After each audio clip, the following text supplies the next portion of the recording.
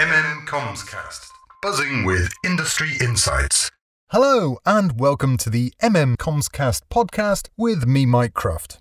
Over the last 15 months, live events haven't been able to take place. And in response to that, industry hasn't stood still. Businesses still need to meet, interact and deliver strategy and update their employees. In a response, virtual events have been developed. With me today, I have PK, Event Director Extraordinaire. Nobody has more expertise, skill and understanding when it comes to putting on events. I want to talk about how hosting virtual events has informed the progression to hybrid events, which is a step closer back to the old normal of live events.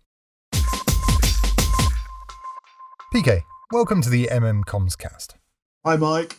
Firstly, and in as few words as possible, can you please tell me what a virtual event is?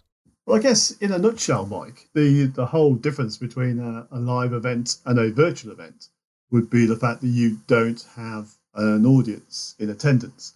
And instead, people log in via a web portal and watch the proceedings on their screen, whether it's a workstation or a laptop or whether it's on an iPad or even on their phones, and watch the key messages being unfolded within the comfort of their own environment.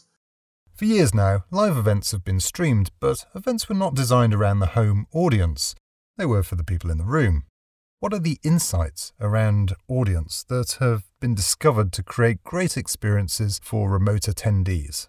It's not just a case of fly on the wall of a live event. You have to change the whole mindset of how that the audience, from a remote watching point of view, are going to actually witness the key messages being delivered. You need to start to think of, well, if it was a physical event, you wouldn't expect your audience to get up and walk out, and you wouldn't expect your audience to start getting their phones out and start checking emails and browsing. Whereas because of the virtual event style, people are in the comfort of their own houses or in their own lounges, where, if you don't capture their attention straight away and hold it there, then you are one click away from losing your audience, or at worst being minimalized and have email or even eBay pop up beside you. So we found that the virtual event has to have a lot more thinking about, and most virtual audiences, they like to see the whites of the eyes of the presenters. And so we find it necessary to explain and brief and instruct all our presenters how to work to camera and how to put over a lot more of the feeling that you just assume is natural when you do a live event. So it's a shift for the presenters that they must learn how to talk to the camera and engage with an audience in that way. Tell me how else you keep the audience engaged. Because the virtual event is not face-to-face, then you need to put yourself in the audience point of view. And so you have to make sure that they're not isolated, they're not just watching. We encourage a lot of polls and we encourage a lot of feedback, a lot of voting, which is all available within the web platform. We make sure that the Q&As are coming in live, they're answered live, and so therefore if someone has a point to make, then as a watcher, they can see their answer unfold live on screen. The whole audience feel that they're not just sat there remotely, and it is very much of a two-way thing. And if presenters aren't actually on site within a virtual studio point of view, then we connect them remotely. And so we'll bring them in on a two-way link where they can present along with slides and graphics if they want to. And they'll appear as if they are within the environment. But then likewise, we can also do that with the audience. We do awards where we've gone live to the award winners on the spur of the moment, and they've been joined to a meeting under false pretenses. But we then created a two-way dialogue between the awards host and the winner. And that's, that again creates this two-way traffic that for years we've all taken for granted. And that, you turn up at an event, you get to see people, get to chat. Whereas when you're virtual, there is a risk of feeling a little bit isolated, a little bit on your own, whereas these steps make it feel a bit more involved. And then there's also the post, on-demand facility where We can then have the whole event or part of the event replayed within a time strain, so people can go back in if they were to miss it and watch it again. Now we're moving into a new phase, and one that may become the norm for many events in the future, the hybrid event. How does a hybrid event extend from the virtual event, and what value does it add? Because the restrictions from the government are now easing off slightly, and therefore we are allowed to have a limited number of people within an environment, which of course then has an immediate knock-on. Then the hybrid event, which is the next step up from a virtual event, is a natural progression for us, because it means then we get best of both worlds, with a live virtual event being streamed, but with a reduced audience. From a presenter point of view, this helps greatly. An audience will be sat within the sight lines of the studio, so they can see what's going on. But the main focus from a presenter point of view would be to still perform to camera, because the main audience will still be online. But from a sterile isolation point of view, it works better having the human element, because it means then you get the applause, you get the feedback, you get a bit of a buzz in the air. And we find that it does help spirits. It brings up, it lifts the presenters. It just helps with the general buzz. So, this is good for getting people into a room together whilst allowing greater numbers to attend online. Perhaps people who are too far away, who cannot attend in person because of other commitments or health reasons, and most obviously due to current social distancing measures. Considering in-person attendees will see the presentations much like a television studio audience would, what is the appeal in actually going to the event?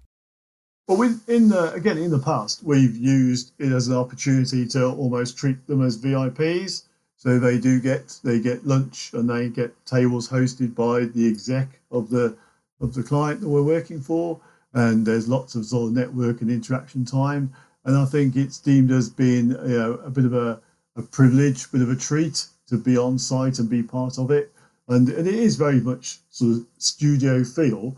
So they do feel like it's actually a worthy celebration for them to be there. But from our point of view, it sort of helps from a lifting the spirit and giving the whole sort of broadcast a bit more of a live feel. It's very similar to in the old days when they would have attended a normal event and arrive and have the day experience and then leave. The only difference is that it's only a handful of people rather than sort of being hundreds or thousands in attendance. So their experience is a lot more VIP, custom, personal, really, because they get hands-on to what's going on. How is the digital platform, or portal, if you like, keeping the conversation going once the lights are turned off? Our web broadcasts are available on demand post-event, so then you can log back into the site moments after us finishing broadcasting. We'll see that you're able to either re-watch the entire broadcast, or you can re-watch certain elements. And it's so much easier as well to post up the video content or the slide content within the web portal. So if anyone's got any queries or questions or want to reuse some of the elements, it's all there available for them.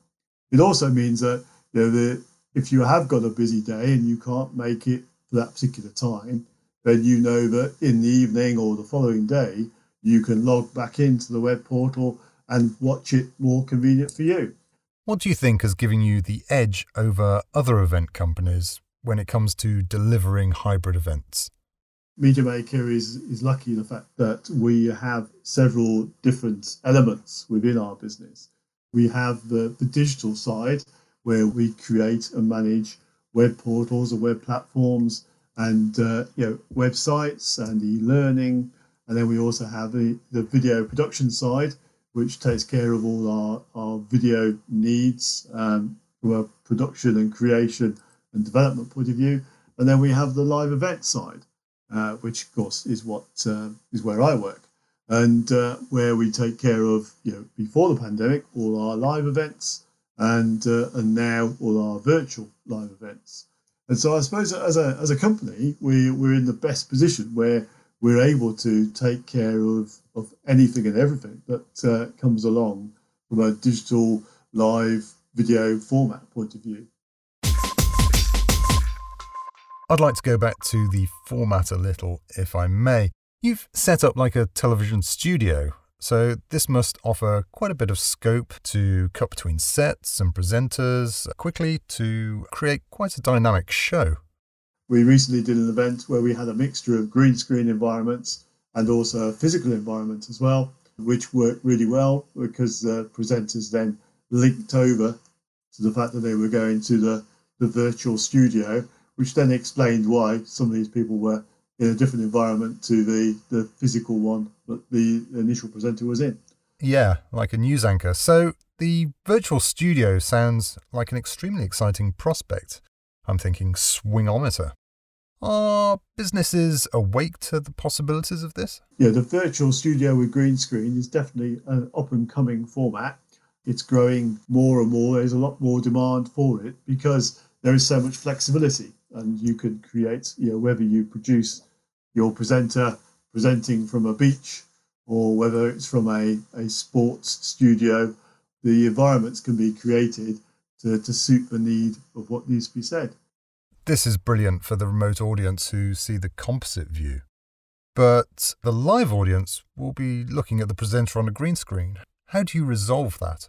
Yes, you're right. The audience do see presenters stood on a green screen floor with a green screen background, which with all the power of imagination, you do struggle to sort of envisage how that really looks. And so what we do then is we put remote relay screens up, and so they get to see what the cameras are seeing from a physical point of view, and then also what the end result is. So they get to see a TX or a program output on their screen so that they can see the green screen environment. To be on stage and present is a skill that one learns over time. How are you preparing speakers to interact with a virtual studio?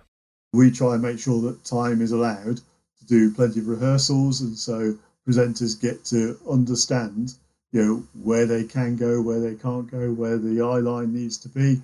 Because, again, with a green screen environment, it's not just a case of plonking somebody on and there it is, because it can look very false at times. So a lot more sort of effort needs to go into a green screen because then it needs to look genuine and work well. And the swingometer is a perfect example because the guys who do that, they clearly have rehearsed it to death. And they know their environments and they know where they can go and how to work it. Whereas if you put your normal corporate presenter on there, then it would still get quite a good effect, but I don't think it'd be as if we worked as hard.